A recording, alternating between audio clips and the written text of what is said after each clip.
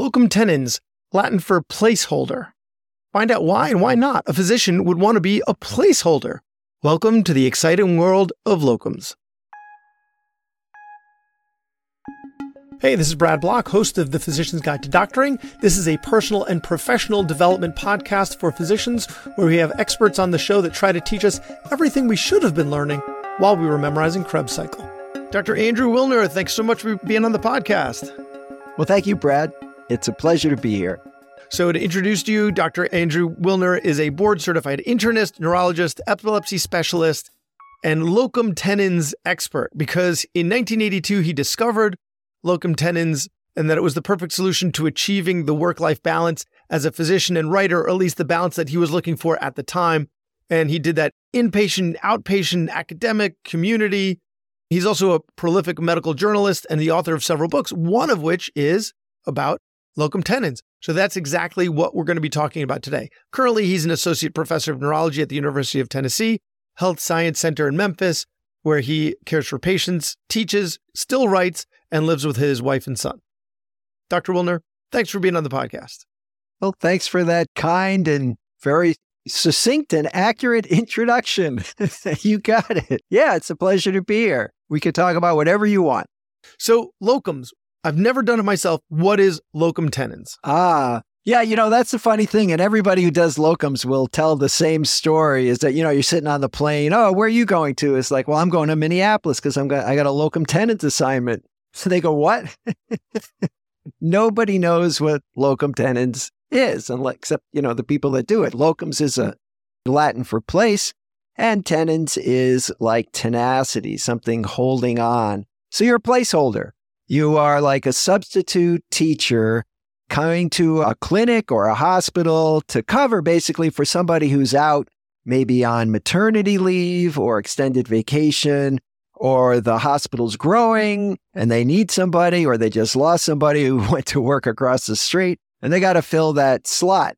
And as you know, recruiting a full-time physician or partner, it could take a year, right? By the time they sign all the contracts and get credentialed by all the insurance companies. So a locums guy can jump in there and can get a temporary license, get expedited credential, and start working while they're waiting so the patients get seen and the institution or the clinic doesn't lose so much money where nothing is happening. So locum tenens, it's just like traveling nurse, right? That's been around for a long time. And, locum tenens, it got formalized maybe 30 years ago as a thing. But, doctors have been filling in and traveling, since Hippocrates used to travel around different communities and do stuff. So it's not really a new thing, but it's recently formalized. With travel nursing, though, you don't have the job security, right? Same thing with locums, but they tend to make significantly more money. Is that the same for locums with physicians? Probably. Well, compensation is a whole topic. In fact, I just made some slides. I would say your hourly rate is higher, but as a 1099 employee, as a temporary employee, you don't get the benefit. So depending on what your benefit package is, you might earn more actually as a full-time, depending on how you value those benefits. But yes, your cash salary per hour, for example, is usually higher because you don't get benefits. So if you want those benefits like vacation time or health insurance, you're the one. When I worked locums full-time, I was working locums full-time before I came to Regional One Health, where I am now in Memphis. I had to pay my own health insurance. I had to go find it and buy it for my wife and myself. And at that time, it was about $1,500, $2,000 a month, for a classy health insurance. And that came out of my pocket. Now, I did qualify for an HSA. That's something that you can do, and that saved a little money that way. But that's a big expense for someone who is self-employed. So as a locum tenens physician, if you work full-time, locums, you're self-employed. Now, some physicians will just do locums during their vacation time, right? They'll go up to Alaska for a few weeks during their vacation, make some extra money, come back to their W-2, their normal employed job. So you can do it either way, but I think it's growing as a full-time endeavor. I did it for over 10 years full-time because now what you point out is true. Because it's a succession of temporary assignments, there's no job security at all. In other words, you do your 6 months in Minnesota or South Dakota where I work, and you're done. So when it's the last, 2 months, you start hunting around for your next assignment. Or in my case, I used to take several months and go to Southeast Asia. I'm a scuba diver and I write and I did medical mission work. So I would do all of those things for several months until I ran out of money. And then I would come back for a new assignment. And that worked very well. And right now, there's a huge demand for locums. So the job security thing doesn't really come into play. Anybody who wants to work, now you have to be a little flexible. There may not be work, in San Francisco when you want to go to San Francisco. You might have to go to, Reno, Nevada or somewhere, maybe not quite the same. But there are many jobs in all specialties really that are available. You've heard of the doctor shortage, right? And locums is really growing because of the need. And also it's just so cumbersome for institutions to acquire new doctors. And because of there's also a new work ethic, right? It used to be, when I was a kid and I looked up to my dad's friends who were physicians, they were established. They lived in the community, they owned their own office. They usually owned the building, and kind of leased it to themselves. They were members of the Chamber of they did all that community stuff because they were part of the community. Well, now with more than 50% of physicians being employees, all of a sudden you have mobility. And we don't have that sense of ownership. Right. There's no ownership. Yeah. And there's no point really investing in the community because the community isn't investing in you. Yeah. So all of a sudden, look out for number one. Pick up and go. So if you're going to pick up and go, why have a contract at all?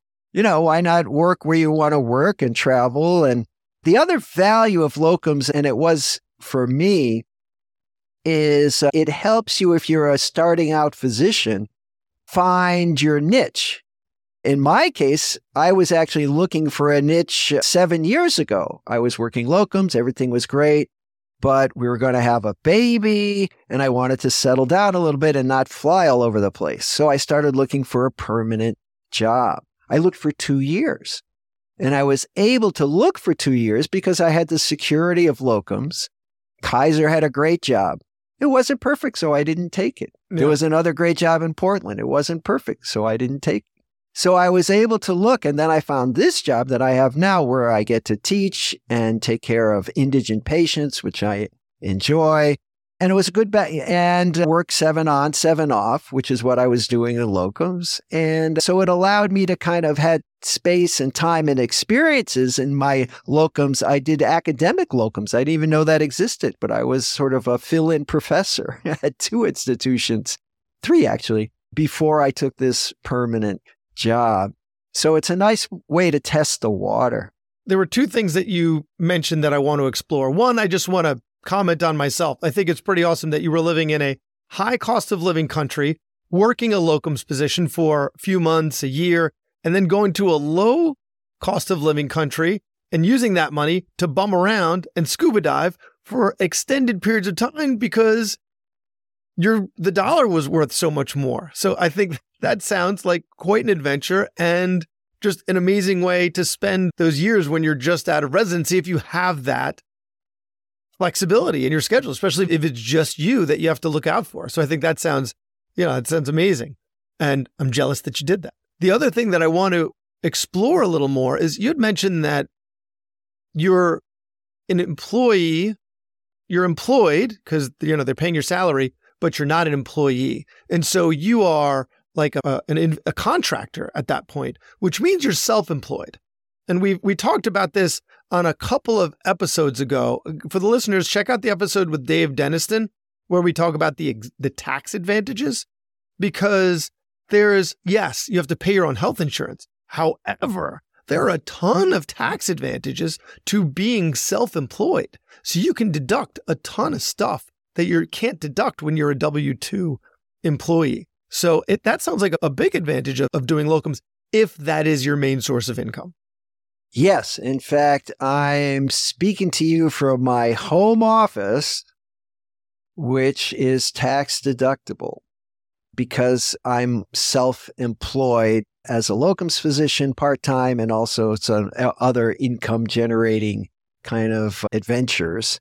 And so that's a big one, is that a lot of your sort of customary expenses like a computer, stuff like that, become tax deductible because they're legitimate work expenses if you're self-employed. And what you're referring to is you can put much more money, assuming you earn it, in a 401k, in what's called a self-employed 401k, a self-directed 401k.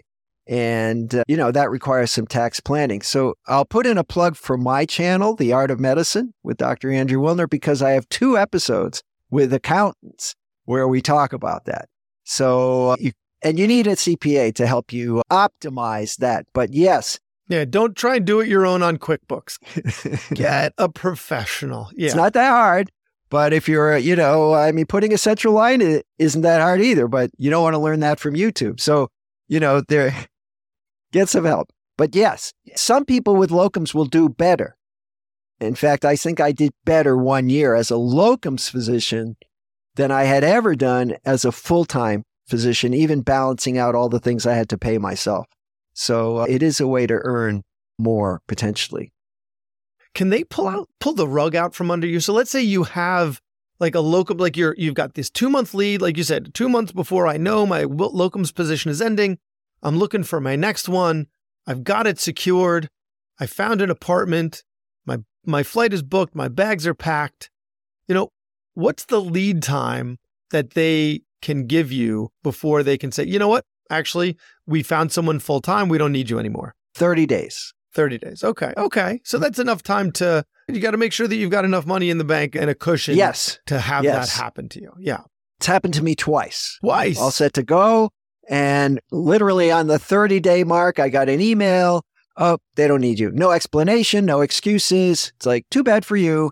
So I always recommend you're going to do locums. You have to have 6 months of money in the bank so you don't stress, because it might take you a month or 2 or 3 to find, depending on how picky you are, find the job that you want. But that happens regularly. So you have to be backup plan. In my case, I could stay at home and write for a month and I'm happy. It's right. It's kind of a break. So it's okay. But again, you make sure the mortgage money is there.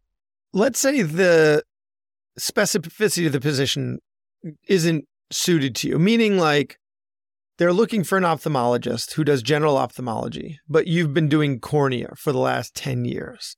Or like you focus mostly on epilepsy, but they're looking for a general neurologist. So you're going to end up seeing things that you haven't seen in a while. And for the surgical specialist, you might be seeing surgical things that you haven't performed since residency. How do you navigate this? Because there are some people out there that are so specialized that they just might not have the opportunity, but only for a few positions. No, you're absolutely right. And the people that are recruiting you for locums are not physicians. They're basically, they're like real estate agents. They're matchmakers, and they don't really have a great grasp of what you do. And one of the things that happens with locums, when you go, they don't advertise this, but the reason they need you is because they really need you. And that's either because somebody left, or they're growing really fast, or it's a toxic place to work and nobody stays. How do you find that out? Actually, before I forget to ask you, how do you find that out? Well, if you can, you get, you ask your agency, if you're working with an agency, to, get you the name of the last doctor that worked there and chat. And I always recommend that. It's not always possible. But I always assume that I'm going into a toxic environment as a locums. That's kind of the plan. And if it's not, that's great. But it's going to be, but you don't care, because all you have to do is show up and see the patients and go home. Yeah. You're on no committees, you just kind of let it, you got to have, what is that about the duck and the water down its back? Yeah, let it roll off your back. Yeah. Yes, you just do your medical job. Patients are patients. And if they don't have the equipment you need, so I'm sorry, sir, come back when they get it fixed, and you do your best in that scenario. So you have to have, the sort of the mantra of why people do locums regarding the schedule that we're just talking about is flexibility. You work when you want to work. But also locums physicians have to be flexible. because you're going to be in an environment that's going to require you to adapt to new people, a new facility. And the other thing is you may be by yourself. I mean, I've been to places I'm the only neurologist. So you have to assume there's no backup. So if you're a cornea guy and you don't really know how to do this other stuff, don't go. I mean, you have to kind of do some self-examination and say, can I really do this job? Is this something I can do? Now there may well be a cornea, the cornea guy may have had a heart attack, in the Bronx and they need somebody tomorrow. So it could happen.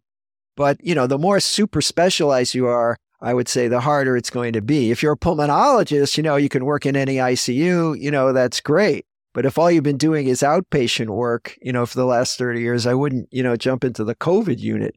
So, yeah, you're the one that has to sort of decide. You'll end up trying to put your patients on halothane to try and sedate them. So, yeah, you have to be, it's not for somebody who is not flexible and not self-confident because they expect you to, to take off from day one. Yeah. And also ask what the EMR is that they use. And if you don't know how to use it, you tell them, I am not starting on day one. I need 2 days for somebody to teach me the EMR and you're going to pay me. And they will. Don't just show up. Yeah, you've got leverage there. Use it. So that's really good. That's really good advice. Has telemedicine or the wider acceptance of telemedicine since the pandemic changed the locums landscape at all? I think it's helped out the hospitals, that small hospitals, for example, that don't have a neurologist. They don't know what to do. And now if they have telemedicine, they can kind of fake it. They can say they have neurology coverage. So I think in some cases, it's probably diminished the need. But if you talk to any staffing agency, the need is like way up there. I get 3 calls a day, literally, from staffing agencies that need to place me somewhere. Have you had any wild locums experiences? Like any stories worth telling that won't threaten the privacy of the patients you treated? No, when you work as a locums, it's just like, any other hospital. You're just, doing your job. And I think one of the experiences I had, though, that was kind of interesting is I hadn't worked for a while and I got a job as a locums directly. There was a buddy, a friend of mine, a colleague. We were both giving a lecture, at some national meeting. We were sitting next to each other waiting for the last lecture, to get done. He said, Andy, what are you doing? And I said, well, I'll do this and that. He said, could you come and help us out? We're short, because he knew I was kind of doing this sort of thing. So I said, sure. And so I went there and I hadn't worked for a while. So I really went with a positive attitude, like this was the greatest thing that ever happened to me, that I got this locums position. So I showed up with a smile on my face. I was nice to everybody. I was exhausted at the end of the day just from, being nice to everybody all day. But at the end of this thing, they gave me a card. Oh, Dr. Wilner, thank you so much for your enthusiasm. And, I got like a little thank you note. People really appreciated that. So it was kind of a nice thing to learn that, you are bringing a lot of energy to the place that needs you. As a locums physician, and a lot of locums physicians will tell you this, they enjoy being appreciated. Because they didn't have anybody. Because you're actually needed. You're not one of 11 otolaryngologists in your department. You are the only otolaryngologist in your department. And oh, thank goodness you're here. Yeah, you're getting that. And the other doctors, rather than seeing you as competition, I had joined actually several other guys in their group, it's like, oh, great, one more guy to take call, read the EEGs, who's not a threat because they know you're leaving. So, the other guys and the staff all welcome you, and all you have to do is show up, do your work, write your note, and go home. You don't have to worry about the new this and the new that and the recruitment, and they're going to change this. And, all the things that I do now as a division director, responsibilities, you don't have those. No, and also nobody's interested in what you have to say because you're temporary. You're going to go. Like the substitute teacher. Right? Yeah, right. I mean, who cares what you think? So there's a lot of freedom to just do your job. And a lot of locums doctors will tell you that. I just love practicing medicine, and all the other stuff kind goes away. And, if you work with an agency or, most places now, you just get a direct deposit in your, paycheck. I did an ad a little while ago for a locums agency, and I'm not going to give them the free press, but hey, if they want to sponsor the podcast again, absolutely. And one of the things that I said when I was formulating the monologue or whatever was that hedonic adaptation, right? Like we get used to everything and you get used to every job. But with locums, since you're hopping from different people, different EMRs, different locations, everything is new every time you start it. And so you don't have that hedonic adaptation to the job because time slows down when this happens because you have to pay attention. It's not like when you're driving to work on the same route over and you arrive at work and you're like, man, I don't remember even driving. I just arrived here, right? You just shut off your brain. Well, the opposite is happening when you're in a new place with new people in a new EMR and it slows down time, which you have a kid. It goes so fast. Well, then how do we slow down? Well, this is a way to do it and maybe, enjoy things a little more. I mean, clearly you're a big fan of it here, but I think the hedonic adaptation or the lack thereof, because you're putting yourself in new places and new positions each time helps you to keep that freshness to medicine. And at the same time, the last time you had to do that, you were either a medical student or a resident, and those each have their terrible for their own reasons when you enter a new place. But now you're the attending. And so it's a very different phenomenon. Yes. I'll tell you one story.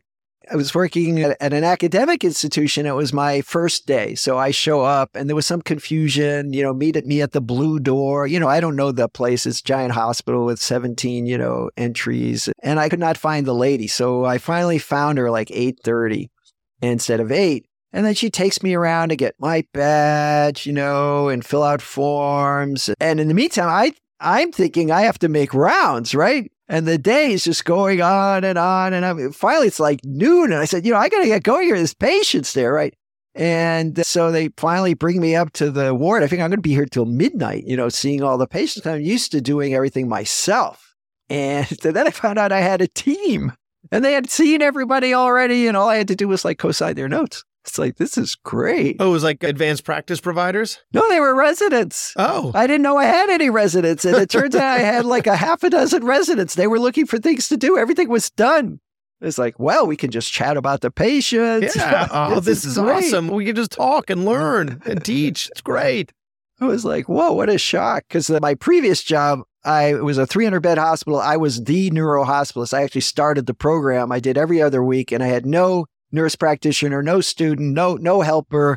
There was no EMR. I had to run around to the bed to find the vital signs, write my note.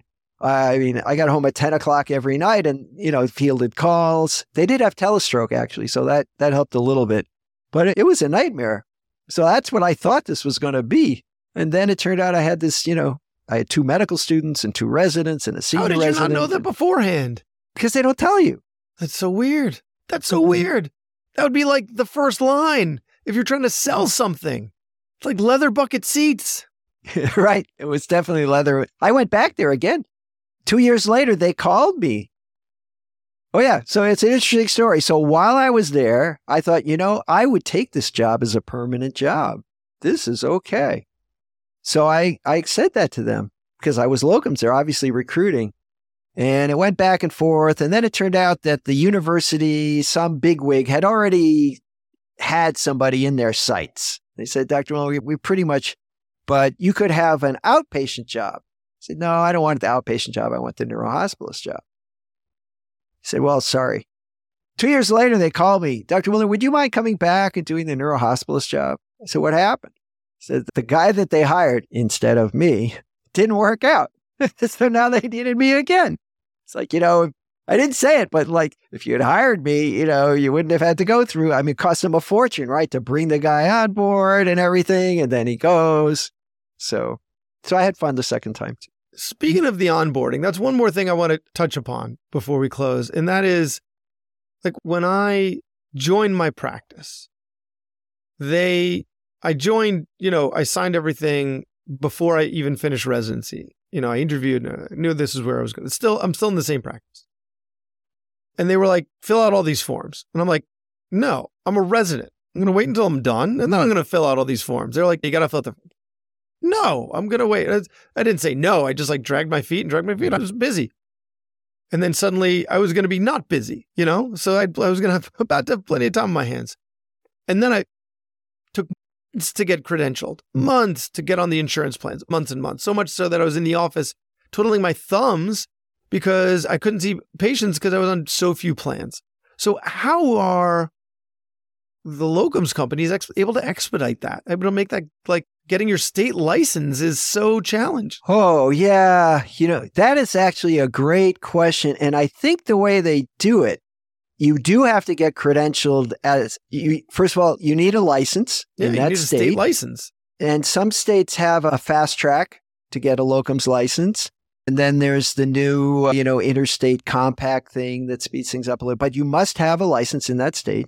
And if it's a hospital, you have to be credentialed at that hospital. And I actually was ready to start September 1, and the hospital that I was going to work at could not get me credentialed in time because they were so slow, and I didn't get to start till October 1, even though they had no one. I mean, they couldn't get out of their own way to do their own credentialing. So you do have to be credentialed by the hospital, and then you have to be credentialed by the various insurance companies. Yeah. So I think there's a code that what they do is they assign, kind of like an NP, where they assign you as a locums to somebody who's already there. Got it. They're your supervisor or something. I think they bill through that, and I think they can do that for a certain amount of time. I'm not certain, but I think that's what they do. Because otherwise, you're right. It takes months and months to go through all of this credentialing. You can't just get started because that has never been a delay. In other words, we've been delayed for the state license. We've been delayed for hospital credit, but I've never been delayed for all the insurance companies. So I think that's the answer there. So for those who want to take a deeper dive, you have a book, a whole book on locum. So tell us about the book. I have a whole book. I don't know if you could see it there. Well, this is primarily a podcast, so I'll read it. It says The Locum Life, The Physician's Guide, appropriately, to Locum Tenens. Yeah, so I don't know. It dawned on me one day that when you talk about locums, it's kind of a little mysterious. And I've been doing it for years and years and years. And I've thought through all of these kind of questions. What about malpractice? What about travel expenses? What about 401k, licensing, credentialing? And I also put in the book, I interviewed 15 other locums doctors. What was your experience, your best experience? Would you advise a young graduate to do it? Some said, yes, it's a great way to test the water. Some said, no, they're not experienced enough to be out on their own. So, there are different views besides mine. But if you are interested in locums, I would, with all modesty, I would highly recommend reading the book first. I also have a website, andrewwilner.com, and you can contact me, and I'm happy to talk to you for 15 minutes for free to help out. I do this every now and then. People call me, I have this locums question. I'm thinking of doing this, but I really need somebody to talk to. Happy to schedule a call, talk to you. It doesn't cost anything. It's always interesting for me. I help patients all day. It's nice to help other doctors. So, and there's some resources on my site also. But I think it's an option that you need to know about. If you're between jobs or, you've had enough. But I'll throw in one more thing that I think locums is something that every physician should consider who is planning on leaving clinical medicine for a non-clinical job because they're burnt out. So don't become, an insurance reviewer before considering locums if your passion is really clinical medicine. It is another way to enjoy and profit from clinical medicine without going to the dark side. Well, there's one more thing you need to plug, your podcast. As we were talking about before the show, the Venn diagram of topics we cover on our podcasts are almost completely, if not completely overlapping. If you like this podcast, you're going to like Dr. Wilner's podcast, Andrew Wilner's podcast. So what is it and where can we find you? So it's called The Art of Medicine with Dr. Andrew Wilner, and that's pretty easy to find. It's The Art of Medicine with Dr. Andrew Wilner in your podcast. It's on all the podcast players. It's also on YouTube. And, it looks, talking heads. but sometimes we have stuff to show. And I interview people. I interview a lot of physicians who've written books, either novels or nonfiction books. I've interviewed 2 women who've written memoirs about their clinical experiences, and their lives and work-life balance. I've interviewed rabbis who take care of people who are dying. I try and interview people that a lot of other people, except maybe Brad, don't interview, but who have really important and interesting stories to tell. So you're not getting people from like the publicists who are emailing you, trying to get their people on your show who have been to every podcast that's similar to ours. If they have a book, I'll read the book. And if it's a good book, I'll have them on. It is a way to learn about, people I wouldn't know about. Some nonprofits also will contact me. They want me to, it's hangnail week or something. And, they've got some product for hangnail. So they, and sometimes it's very, I want to be a helper, and it's hard always be giving. Yeah. Hard to overcome the noise, right? I mean, there's so many people out there and podcasts, and you're right. You get these emails. The ones, there's a few I delete before I finish reading, right? That's not uncommon, but some of them are quite interesting. Yeah. Actually, some of my favorites myself have been from those solicitations. So I shouldn't be so reflexive to turn it away. Well, this has been great. Dr. Andrew Wilner, thank you so much for teaching us all about locums, and looking forward to listening more on your podcast. Right. And I think I'm going to have a very interesting guest, Dr. Bradley Block. I'll be on soon. Coming up soon. Thanks for listening. I have a favor to ask. You listened to the episode until the end, which means you either fell asleep or you really liked the episode. So please share it, or like it, or comment on a social media post, or write us a 5-star review. Something. It would really help me out. And maybe what you learned from this episode can help someone else too. The views expressed in this episode are those of the interviewer and interviewee, and don't represent the views of their employer or even their significant other. Even though the magic of podcasting make it sound like I'm talking directly to you. This is not a doctor-patient relationship, and this is not medical advice, or financial advice, or really any advice. Thank us again for listening to The Physician's Guide to Doctoring.